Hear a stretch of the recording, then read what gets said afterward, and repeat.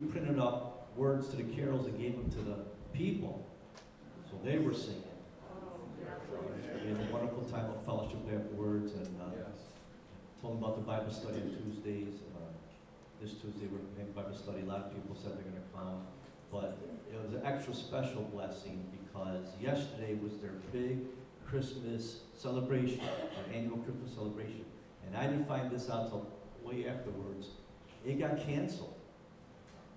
The food vendors for some reason canceled. The musical director was sick, and Santa Claus was even coming, but he got a higher paying job for that day, so he canceled on Christmas. What a Santa Claus, you know? So we were there in the morning, 10:30, and the Lord really blessed it. So they had a Christmas celebration. The right Christmas. Thank you for all those who came out, and thank you for praying for that. And I want to put out another shout out for Sound and Media. And even if the Lord, you don't feel led to serve those areas, just pray that the Lord will raise up. And I want to ask you to keep Pastor Billy, and Kathy, and Carrie, and Tracy in prayer because Billy and Kathy's grandson died during the night. And you can imagine it's a shock. He was 30 years old. So I was 30 years old, and years ago, how many years ago was Jackson's service here? Probably 7 or 8 years. 7 or 8 years ago, we had this man Matthew's son's funeral here. He died. He was an infant. And I just found out that Matthew was getting married. He was engaged and getting married, so just keep all his family in prayer. It's hard, especially this time of year. Yes. So let's pray. Father, we thank you that you're the God of all comfort. Lord, no one can comfort better than you, Lord. And we just pray you lift up the whole family as they're dealing with this shocking death of Matthew. For his fiancée, everyone, Lord, just comfort them, pour out your love, grace, and mercy. Just another example that we never know. We never know when our time here on earth is ended. So just wrap your arms of love about them. Thank you for the blessing yesterday of Cranberry, Lord. Just pray that they heard the gospel and seeds were planted or watered. Pray they would come to fruition. Thank you, Lord, for your presence here this morning. Your presence in our hearts, Lord. For those who embrace you as Lord and Savior. We need comfort, Lord. We need your strength every day. Every day. We need the power of the Holy Spirit. Fill us to overflowing. As we come before your throne to worship you, our great King, our Savior, our Redeemer. Pray you anoint our pastor, our God, your precious word. Your word which is truth, words which are life. Lord, just further impress upon us the great love you showed. You gave your very life for us so we might get life, real life and eternal life. So Lord, we love you. Thank you for first loving us. We pray this in Jesus' name. Amen. Let's stand and worship our King of Kings.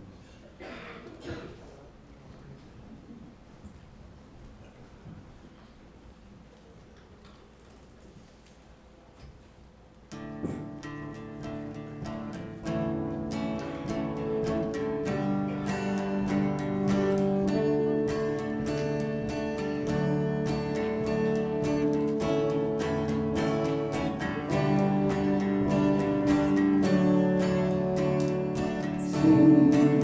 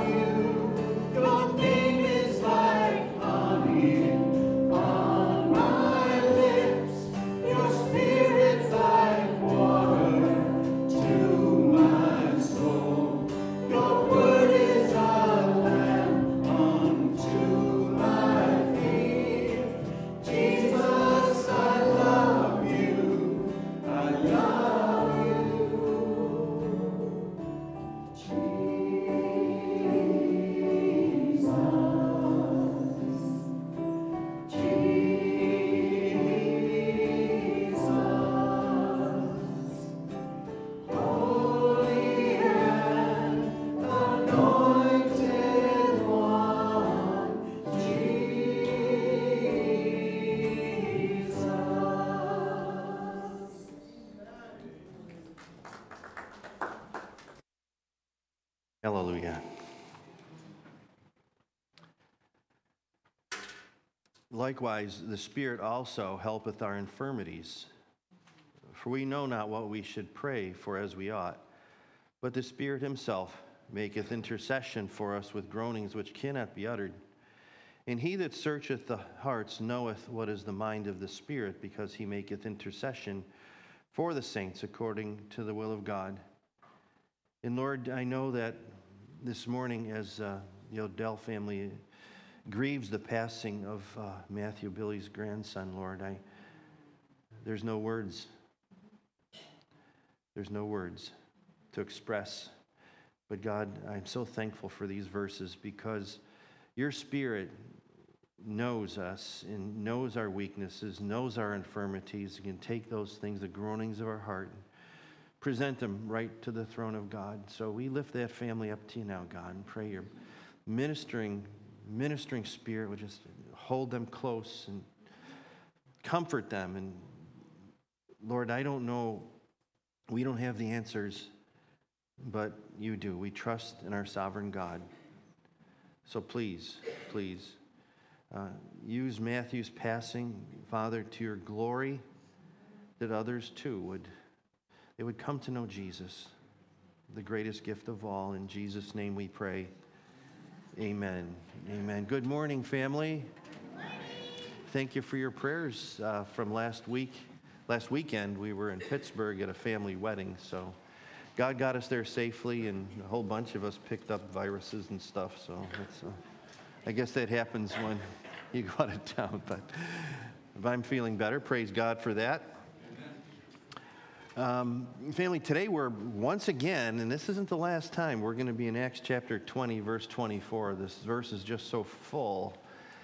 So turn to Acts 20, verse 24, and I'll read the verse. It's not a lot to read, but there's so much in it. The title of today's message is Paul's Motivation, and I think it's so important for us to understand. You know, when we look at the life of the Apostle Paul and some of the things that he was warned against, we talked about that. You know, what motivated this man to do what he did? And we have some clear answers from the Scriptures this morning. And I pray that what we learned from the Scriptures this morning, we can apply to our own lives too, so that our motives for serving the Lord are proper. It's really important that our motives are proper. So, Acts 20, verse 24 says, "But none of these things move me, neither count I my life dear unto myself, so that I might finish my course with joy, and the ministry which I have received of the Lord Jesus to testify the gospel of the grace of God." That's a real mouthful.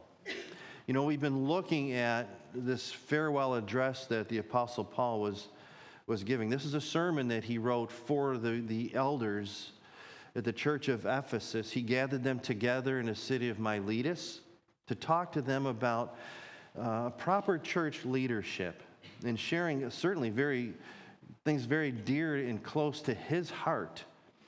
And it's like some final instructions that he's giving them, because he knows he's not going to see them again. But as he's handing this leadership of the church, and Ephesus was a large church, a prominent church in the area, he's handing off a very, very large responsibility. And you know, Paul had spent 3 years there ministering to the people, so he knows that as he's seen the Lord's hand in that work, he wants to make sure it continues, and he wants to make sure it's done right, transferring it to them and bringing honor to God. That's really what it's about.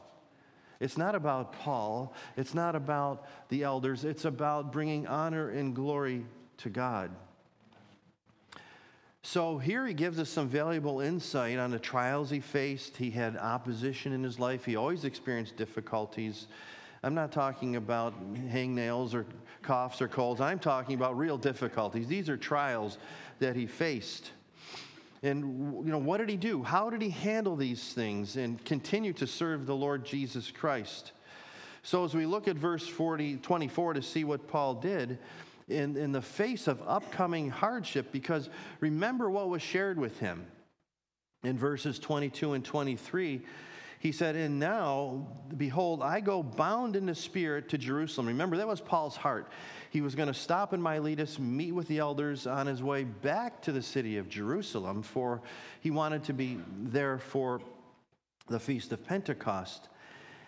And he said, I go bound in the Spirit unto Jerusalem, not knowing the things that shall befall me there. In other words, I don't really know the specifics of what's going to come to me, except that the Holy Ghost witnesses in every city, the cities he would stop by, saying that bonds and afflictions abide me.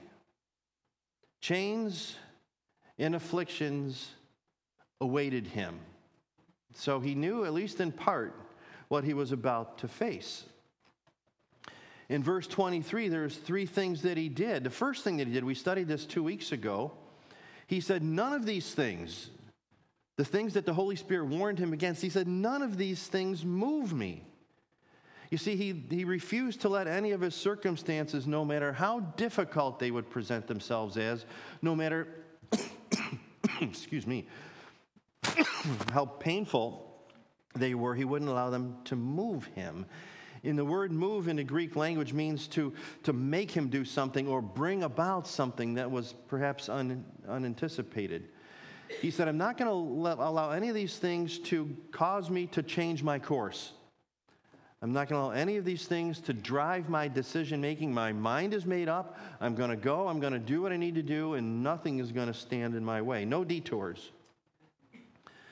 The second thing we find in verse 24, and of course we see Paul's determination in the face of all these things that opposed him. He was very determined. As we look at the determination, I find it very inspiring because, pardon me, I'm sorry. To be honest, as I look at the Apostle Paul, I have to ask myself, why did he do this? Knowing what would come against him. What's behind his decision to say that, hey, none of these things move me? What is it that he esteemed so highly that he would resist very, very strong human instincts to flee from pain and suffering? Isn't that a normal reaction? To flee from pain and suffering? A strong sense of self-preservation? Well, he tells us what was behind his commitment that none of these things move me. In verse 24 at the end, you'll see it. He says, to testify the gospel of the grace of God. He knew what he was called to do. And he said, nothing is going to prevent me from doing that. To preach the gospel and to offer to give God's offer of forgiveness and salvation to sinful man through Jesus Christ. That's the essence of the gospel, isn't it? And Paul said, that's what I must do. He knew that it was by grace that a person's saved through faith. In fact, he wrote to the Ephesian church, he said in Ephesians 2, verses 8 and 9, he said, for by grace are you saved through faith, and that not of yourselves, it is the gift of God and not of works, lest any man should boast. In other words, he's saying there's nothing that any person can do to somehow merit their way into heaven. It's impossible. He said it's a gift from God, and we don't earn gifts, do we? No, we don't earn gifts. They are given to us. And God gives us the gift of salvation because of the faith not only of Jesus, but our faith in Jesus. In his finished work on the cross, he's the one that declared, it is finished. The payment for your sin debt, Dan, and each of us has a name. You can put your name in there. The payment for your sin debt, Jesus took upon himself. And that was a death sentence. And that death sentence is what gave me and those that believe by faith in Jesus Christ and his finished work. That is why and that is how we're able to live eternally in heaven with our glorious Savior. What a beautiful truth that is, isn't it? And that's the gospel. God did that for us. I didn't do it. He did it. And he continues to save lives every single day. You see, Paul knew that the gospel would change the lives of other people, just like the gospel changed his. Remember his history. I mean, you look at his credentials going into this. Well, a very religious man. However, before he came to Christ, he was a murderer. He confessed that throughout the New Testament. He was a murderer. He set out to kill Christians because he hated them, and he hated the God that loved them and that served him. But then one day, one glorious day, and this is after he witnessed a deacon in the early church named Stephen being stoned to death, and he's there as a Pharisee, rooting him on, basically, supporting this death sentence, seeing Stephen be stoned and holding the cloaks of the garments of those that are hurling these stones so they'd be free to throw them. And he saw Stephen's face, and he looked up to heaven, and he said something very similar to what Jesus said on the cross. He said, "Lay not this sin to their charge." And he knew he was going to heaven because the heavens opened up, and who did he see? Remember? He saw Jesus standing to welcome him into heaven. Was it because of Stephen's goodness? No, he was a faithful servant, but it's because of what Jesus had done on his behalf. And Paul witnessed this, who was Saul. And he went one day from being a murderer and a hater of God to one that said, "Lord, what will you have me to do?" His heart changed how quickly? Just like that, just like mine, just like yours. So he knew that this gospel that he chose to preach, it was passionate about, it changed lives. He knew it was the most important message that any person could ever hear in their entire life, and that was pleasing to God. You know, Pastor Ange did a beautiful job last week talking about witnessing. And, you know, I'm so thankful for the folks that witnessed to me. And I'm sure you're thankful for those that told you about Jesus and his life-saving work. But, you know, think back on your life. What was it that had the absolute biggest impact on you? On your security.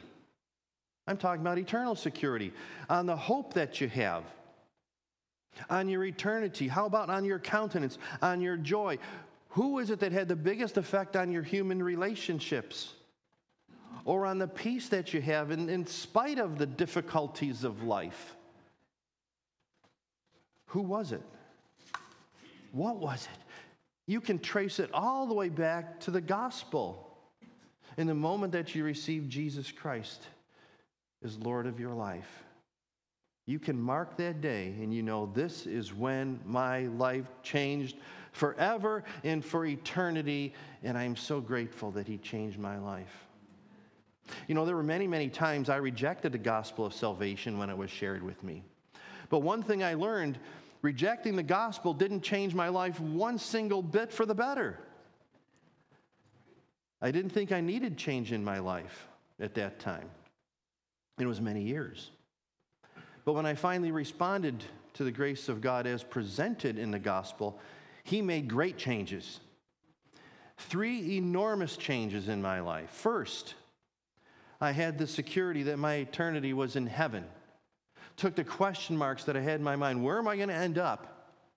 And God put an exclamation point over my eternity. I knew where I was going. And second, the second enormous thing that God did in my life, he saved our marriage. We were headed for divorce court. And God saved us. He saved Jackie first. He saved me next. And what did he do? He restored our marriage. And we're going to be married 44 years this coming February. Praise God. You know, that's all to the glory of God. It has nothing to do with me. It has nothing to do with Jackie. We love each other. We love Jesus. And what he did, he brought us together. He said, I'm going to wrap you guys in this cord of love. And it's not easily broken. And the third enormous thing that he did, he reprioritized my life. He's number 1, which is where he belongs. My family is number 2. Work life became number 3. You know what? That's God's order. That's God's order. And I'm grateful that God brings order to our lives. Notice, too, in this verse that Paul's supreme goal in this life was to finish his course with joy. What does it mean when he says to finish my course with joy? Well, it speaks of the ministry to which Jesus called him. That is testifying of the gospel of Jesus Christ. He said that I might finish my ministry with joy. Now, what does it look like to finish my course with joy? Well, right from the lips of Jesus, he said this in Matthew 25, verse 23, "Well done, thou good and faithful servant, enter into the joy of thy Lord." Well done. Well done, thou good and faithful servant. Does it mean Paul was a perfect servant? No. Does it mean that you and I are perfect servants of the Lord? No. That's where the grace of God comes in, doesn't it? Yeah. The Bible teaches us that each and every one of us as Christians will one day, we will stand before Jesus at the bema seat of Christ. The bema seat is a judgment seat of Christ, not to be confused with the great white throne judgment. We studied that several weeks ago. The great white throne judgment, that's for those who have rejected Christ, those that have said no to the gospel. That judgment is the judgment for sin that every unbeliever will face. And it's a sad day. It's a horrible day. But for those that have trusted in Christ, our judgment has already taken place. When and where? A couple thousand years ago on the cross at Calvary by Jesus, the Son of God.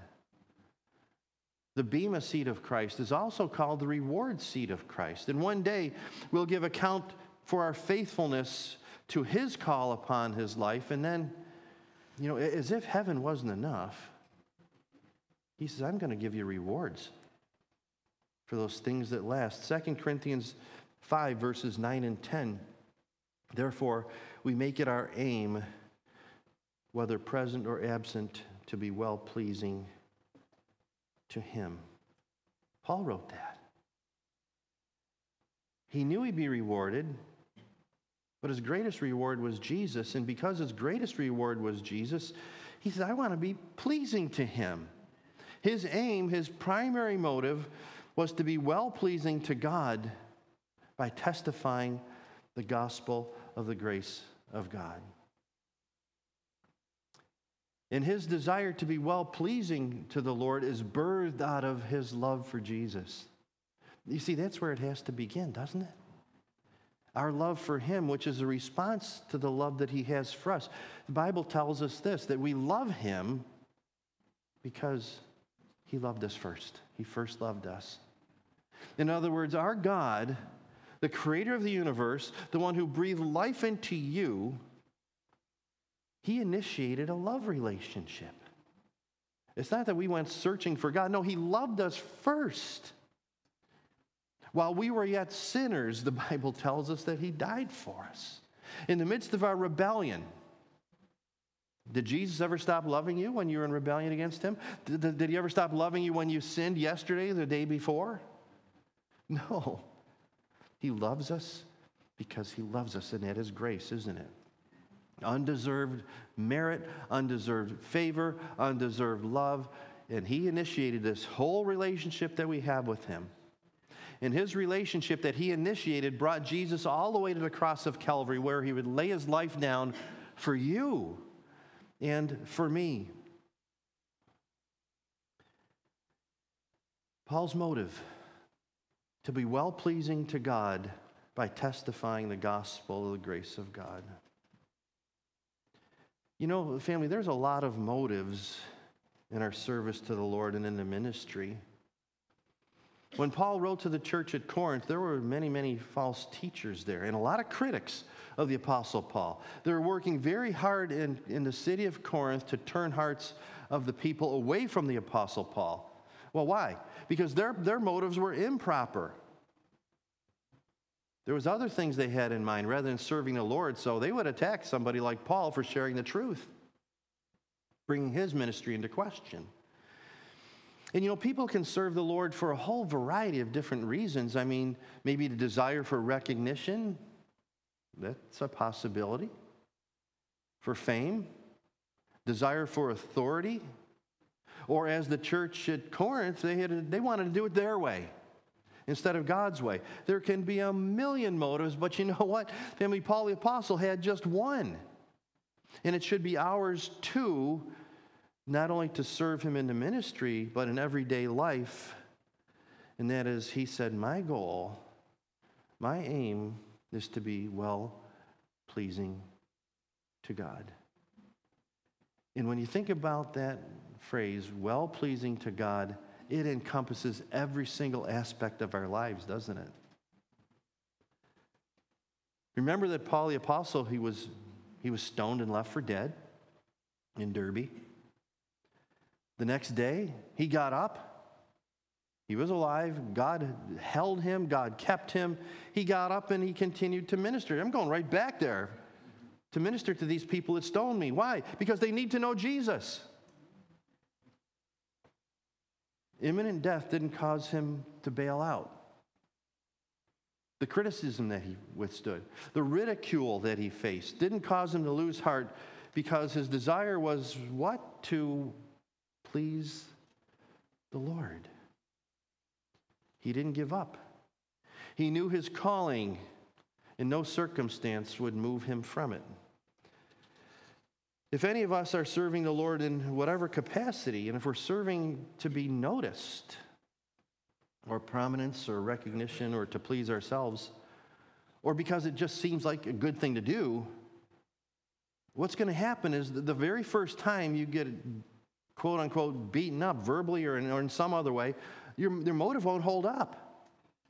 The first time someone turns against you or turns against us or hurts us or disappoints us, guess what? Your improper motives won't hold up. We'll say, well, I'm quitting this. I can't do this anymore. I give up. I can't take it. I have to move on. But if your motive is to simply please God by fulfilling the calling that God has placed and given you, then you will continue to serve him as long as he called you to serve. So yes, there's a lot of reasons people stop serving, but much of it is wrapped up in wrong motives. I want things done my way, and if I can't do it my way, I'm done. Or I don't like what you said or did. Well, gee, if we responded that way in every aspect of life, we'd never talk to anybody, would we? No. Paul faced a steady diet of that. But he continued to do what God had called him to do, and that is to please God in everything. And may it always be that simple in our lives. We always do what we do to please God. What a broad brush approach to life that would be, wouldn't it? It's not easy though, is it?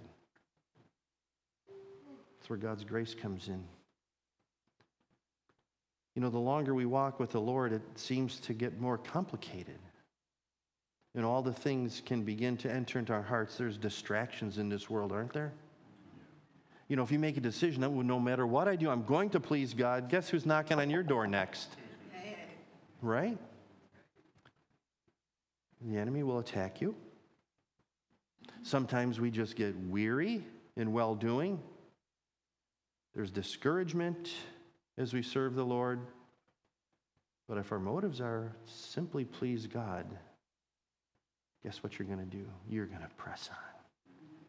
We need to press on. The world needs us to press on. The world may not recognize that Christians need to press on, but we need to press on. There's souls that need to come to Christ. But sometimes we have to do a self-assessment, don't we? Stop for a moment and ask ourselves, why am I doing what I'm doing? Or what's changed in my life? Would I still do it if, Dan, would you still do this if only 5 people showed up on a Sunday morning? Would I still do this for the same reasons we did at the beginning when he started serving the Lord, when only Ange and Kathy Lavulo showed up at our house one night for Bible study? It's a good thing to search our hearts and ask ourselves the question, why did I serve the Lord to begin with? Or why do I serve the Lord even now? I want to just take a couple minutes to look back on our history here at Living Water and ask questions. Like when we first met at Bishop Kearney High School right over here. Some of you were with us. And praise God for that. But, if you think back, why in the world would we spend so much time cleaning up a former convent when we were up there for just a handful of people? Why would we scrub the toilets and fix up all the little rooms that were left a mess? Or fix the window shades, or repair the ventilation system? Why did we clear out the entranceway from all the junk that was there? We had to go through a service entrance. Why did we, week after week, ride up on this rickety old elevator up to the 3rd floor? And why did we have to share the same mud-treaded entrance with the football team? Right? We'd sweep it out, and the next thing we come in, it's full of mud. Those football players. Or why did we put up with the school students who would come upstairs, sneaking upstairs and rearrange all our stuff? Or tamper with our sound equipment? I was sharing with Sue this morning, thinking back, 20 years ago when we had made a decision, we're going to purchase Bibles for the entire student body. And I remember driving over there one day on an afternoon, and who met me there was Sue's dad, Dick Bowden. He helped me unload them all. It's a sweet memory. What did they do with the Bibles? Well, they gave them to everybody. What did the students do with them? I don't know. But they had them. Why? Well, we felt like it was well-pleasing to the Lord. And when we came here at 1440 East Ridge Road, why did we gather in this parking lot over here before we even stepped inside the building and prayed? It was well-pleasing to God. Why did we put up with the stink inside this building that had been shut up for 5 years? It's like we could smell it inside here. It smelled horrible. From the outside, we could smell it. Why did we literally spend hundreds of hours away from our families to renovate? That's then, but how about today? Why do we volunteer to serve in children's ministry or seniors ministry or the worship ministry? Why do we even ever attempt to teach a Bible study? Why? I pray that in the absolute simplest of terms, it had to be well-pleasing to God. You see,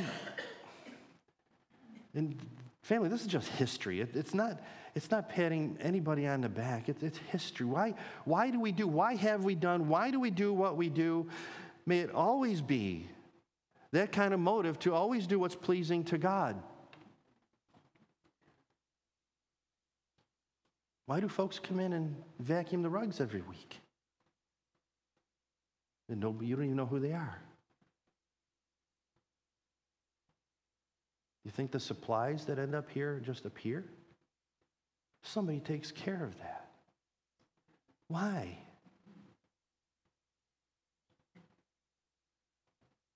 Because it's well-pleasing to God. I don't have any other explanation. Well, Paul the Apostle had another motive too. In 2 Corinthians 5:10, he said, we must all appear before the judgment seat of Christ. We mentioned this, the Bema seat, that each one may receive the things done in the body according to what he has done, whether good or bad. Paul said, I realize that I have an appointment one day before the judgment seat of Christ. I'm going to stand before the Son of God to give account for how faithful I have been in a ministry to which I've been called. And notice here in this verse, he doesn't speak only of himself. He speaks of all believers in Corinth, all believers here at Living Water, and believers everywhere. He said, we must all stand before the judgment seat of Christ. Again, not the white throne judgment. That's Revelation 20.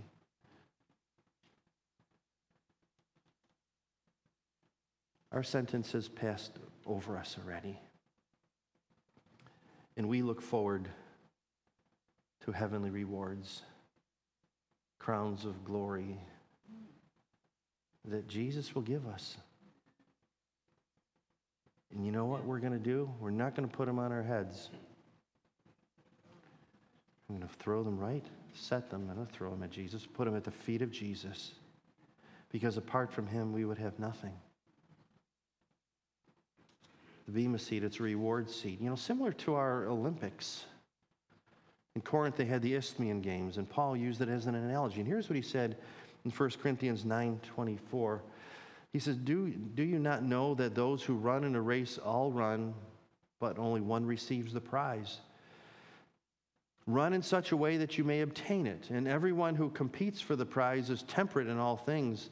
Now they do it to obtain a perishable crown, a gold medal or a silver medal or whatever, but we do it for an imperishable crown.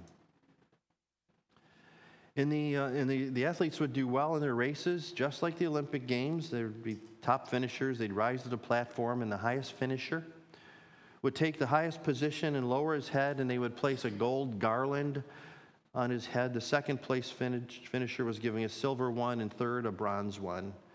It's reward. It's an acknowledgement that they did well. But for the believer, we may never receive rewards here on earth for what we do. That's of eternal value. And that's fine. You know, I don't seek earthly rewards. That's perishable. Our aim is what? The imperishable crown, the one that will never fade, never go away. Our motive is to please God. We don't need the reward of man or the accolades of man, but of God.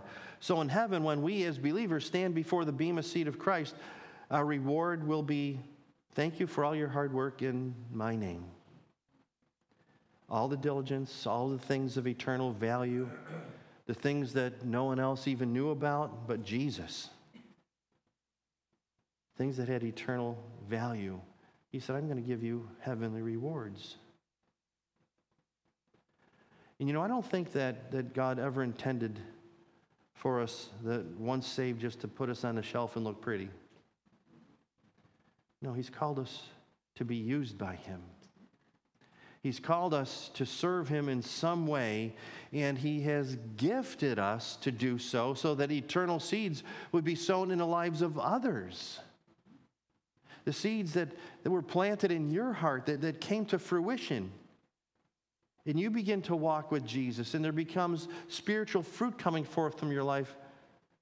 It's like when a flower goes to seed, it develops seeds. Those seeds grow flowers. They drop seeds. And, you know, this is the way it is in the Christian life, too. Seeds coming forth from your life, or you're planting and watering. And God he's so wonderful. He said, I'm going to give you increase. Think about it. You plant a seed in the ground. Do you make it grow? Well, we water, right? We fertilize. You know, Scott and Roseanne know very well what that's about. They got a farm.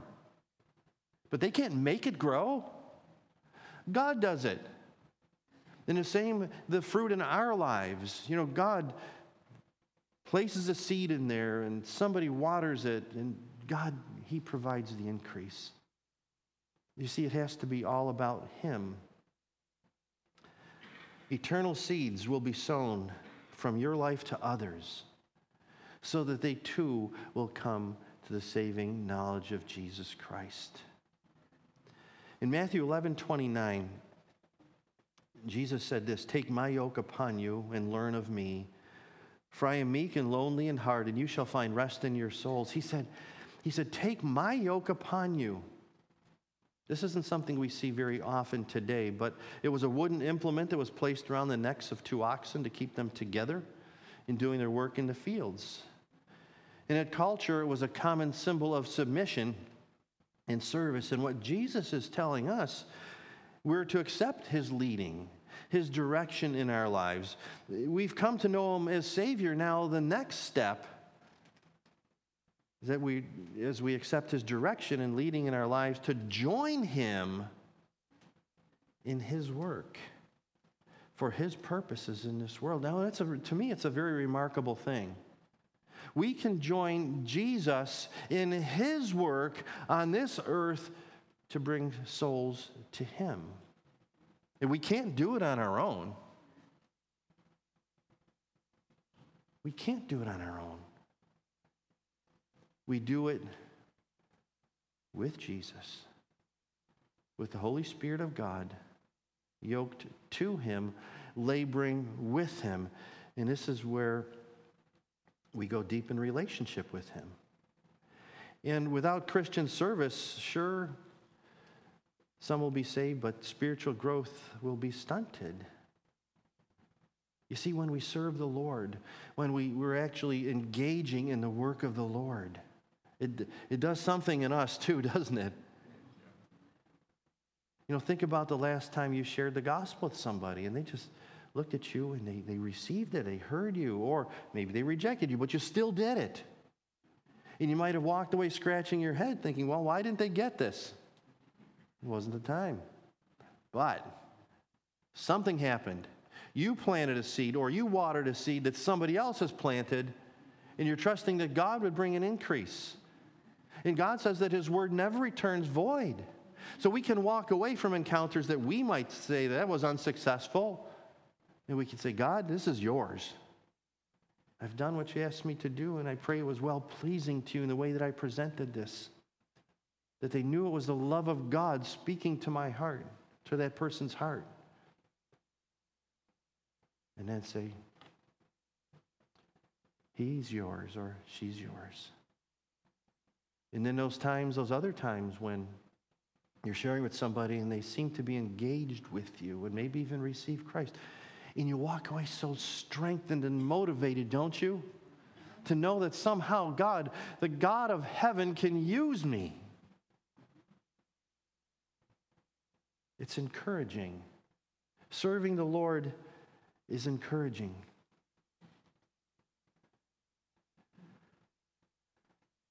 It helps our relationship with Him grow. Ministry forces us to grow.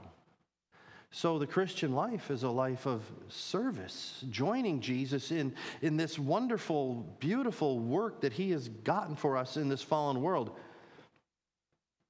And I don't think you can really have a service-free walk with Jesus. And here's why. Just read it. We are yoked to Him. And what's He doing? The Scriptures tell us that Jesus came to seek and save that which was lost. In Matthew 20, verse 28, even as the Son of Man came not to be ministered unto, but to minister and to give His life a ransom for many.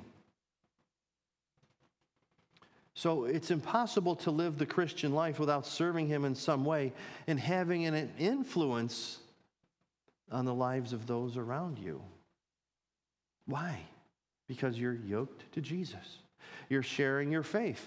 It might be something very simple as, hey, can I help you with that? You know, see somebody struggling to get their groceries in the back of their car, you know, trying to lift them out of the cart, maybe an elderly person. You say, can I help you with that? And you know what? That opens up all kinds of opportunities. They might just say, thank you. You could say, well, praise be to God. Could be in your giving, teaching the Word of God, serving as a greeter, whatever it might be. Be an example to others. That's powerful. Just to be an example to others, you know. They'll watch. How did you respond? Well, I would have never responded that way. You responded in love, and I would have responded with anger. What is it? How'd you do that? I didn't do it. Jesus did it in me. That's well-pleasing to God, isn't it? Or as a worker. And somewhere in my life, I'm giving my life away in order to join Jesus in His work that He set out to do. And we're partners with Christ. Not that we do the work. He does the work. We do the serving. And you know, we have the promise of Jesus that He's going to reward us for those kind of things. It's amazing to me. And those rewards, of course, we talked about motive. It needs to be proper motives. Again, if I serve someone that someone's going to notice, you know, those those works will be judged by fire. They'll be burned up. Well, I won't be burned up. I'm not going to lose my salvation, but those works, they're going to mean nothing. So as we serve Jesus, it's not about who notices. And sometimes, I can be guilty of wanting a pat on the back. Full disclosure. Maybe some of you feel the same way. So don't pat me on the back anymore. It's too painful to think about afterwards. What are you doing, you big dummy? And see, I don't want my rewards here. I want them in heaven. This is perishable. As a Christian, the longer we walk as Christians in this life, it begins to translate into God's work in this world. You are having an impact in this world. You need to know that. Sometimes you think, well, we can all think, that was just, it seems like a wasted week or wasted day, whatever it might be.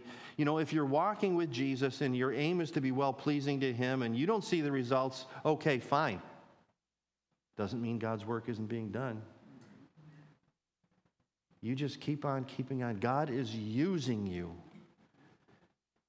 He's using you in the lives of others as perhaps His mouthpiece, or His hands, or His feet, or His eyes, or His ears. Did you ever just sit and listen to somebody that just wants somebody to listen to them? And while you're listening, you'll be praying for them. Say, God, I don't even know what to say right now. This person's hurting. And He would say, you pray. I hear it all. Just pray for that person and be ready. If I ask you to respond, then you respond. God's work in this world, it's accomplished through all of us. It could be in your home, in your workplace, or in your school. It happens all over the place. We leave the footprints of Jesus wherever we go. That's the way it has to be. And one day we'll stand before Jesus at that bema seat, and we're going to look directly into His face. And my desire, and I know yours is too, to hear those words, well done, thou good and faithful servant, is Jesus gives us rewards. Here, Jesus, these belong to you. They belong to you. Paul's life was dominated by being well-pleasing to the Lord, with a desire to finish his course with joy and to hear those very words, well done, thou good and faithful servant. And when you think about a man that lived his life with that face-to-face meeting with Jesus as his motive, you begin to understand the heart of the Apostle Paul. And he knew that as God called him to share the gospel that was well-pleasing to the Lord, everything he did, he said, I want to be well-pleasing to my Lord. What is that? That's single-mindedness, isn't it? That's singular focus. James would tell us that a double-minded man is unstable in all of his ways. Paul said, I just want to be single-minded. Well, how about you? And how about me? Is it time to check your motives for doing what you do? How you handle your home life, your relationships with other people. Is it well-pleasing to God? Or even in your job, in your workplace. You don't know the guy you work for. That's his problem. What's our aim? To be well-pleasing to God. Or when somebody treats you just like absolute garbage or doesn't seem to even care about you, what are you going to do? Respond in a way that's well-pleasing to God? Or get in the flesh like I do sometimes? Or maybe even coming to church on Sundays, coming to fellowship. Why? Is it because it's well-pleasing to God? It is well-pleasing to God that you're here. It pleases him to know that his children gather together to worship him and to praise him, and then to enjoy the sweetness of fellowship with one another, because iron sharpens iron, the Bible tells us. We need each other. We need to encourage each other. We need to be here for one another.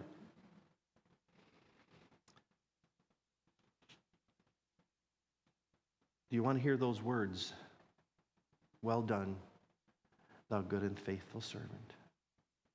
Enter into the joy of thy Lord. Those are the words that I want to hear. Do I deserve them? I don't think so. Because I don't consider myself to be faithful. But by the grace of God, he sees me as a finished work. And my faithfulness isn't my faithfulness, it's the faithfulness of Christ in me. And that's what God sees. Next time, should the Lord tarry, we're going to look at what's required to live a life with that kind of singleness of mind. We're going to be in verse 24 again next week, should the Lord tarry. So be ready for that. Read ahead. There's a few more words in this verse. But in the meantime, you know, I was thinking about this news this morning about, you know, Pastor Billy's grandson. It's hard news. A 30-year-old man, 30 years old, passed away in his sleep. But it makes me think, you know, I don't know when I'm going to breathe my last, nor do you. And what this means to me is that we need to be prepared. I'm sure that when Matthew laid his head down on a pillow last night, he had any inkling that he wouldn't see today. We just don't know. And if we put off coming to Christ and making that decision for Jesus, that's an awful gamble, isn't it? And I don't know where Matthew stood with the Lord. I have no idea. I don't know him that well at all. I pray he's home with Jesus. But do we want to take a chance on gambling with our eternity when God presents it to us in such a wonderful way, and he said, just come to me and trust in me for the forgiveness of your sin, and I have an eternity waiting for you, so beautiful, but you need to come to me on my terms. Why put off for another moment what needs to be done right now? And it really does. It needs to be done right now. And I know when I was younger and before I came to Christ, I thought, oh, gee, I got all kinds of years ahead of me. Well, praise God, I did, but they aren't guaranteed. And I'm thankful that God was patient with me. You too, Ruby? Yeah. And he's long-suffering, and he put people in my life that prayed for me and loved me enough to share the truth with me. And then at the just right moment, I said, okay, I'm coming to you, Jesus.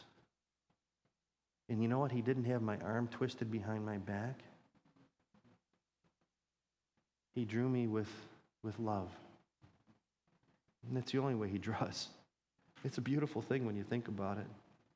For God so loved the world, you can put your name in there, that he gave his only begotten Son, that whosoever would believe in him, in Jesus, would not perish but have everlasting life. What a wonderful invitation that is. He's just come to me. The judgment for my sin, Jesus took upon himself. Would you like to receive Jesus today?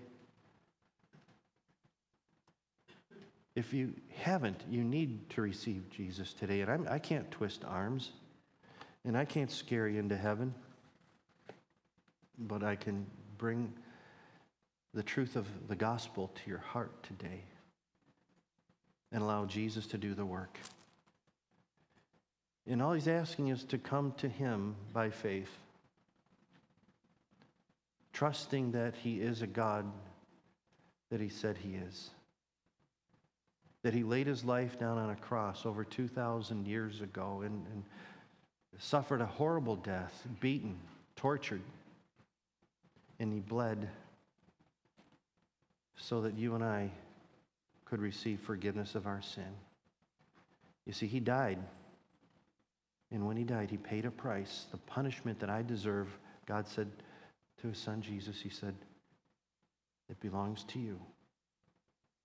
I love them too much to let's let them go on their way. Their punishment, their pain becomes yours. He died in my place, in other words. The Bible says that greater love has no man than this, than one that would lay down his life for his friends. He laid his life down for you and me. So we must be his friends. He's a good God. So would you pray with me, please? And Lord, I come to you this morning, and I don't want to live another day apart from you. I believe that there is a heaven, a wonderful place, a place where Jesus dwells. And I want to be there. I'm asking now, I'm acknowledging you as God, you as Savior, and I'm asking now that you would forgive me of all of my sin, all of it. I don't have anything else to bring to you now. So I'm bringing you my sin, asking you to take it and forgive me of every wrong that I've ever committed and will ever commit. And I do believe and I trust that when you laid your life down on the cross, it was for me. Full and complete payment for the judgment that I deserve. I thank you for loving me so much to lay down your own life. And I bring my heart to you right now. Invite you to be Lord of my life. Give me a new life, Lord Jesus. My life is no longer my own. It belongs to you. Help me to live in a way that's pleasing to you. Well-pleasing to you, God. And help me to turn from my ways and to embrace you fully. And I'm asking for your help into living this new life. Please do this work now. The tomb is empty. Jesus is risen. And I have just been given brand new resurrected life. And I thank you for that. And I praise you for it in the name of Jesus. Amen. Amen. God is good, isn't he?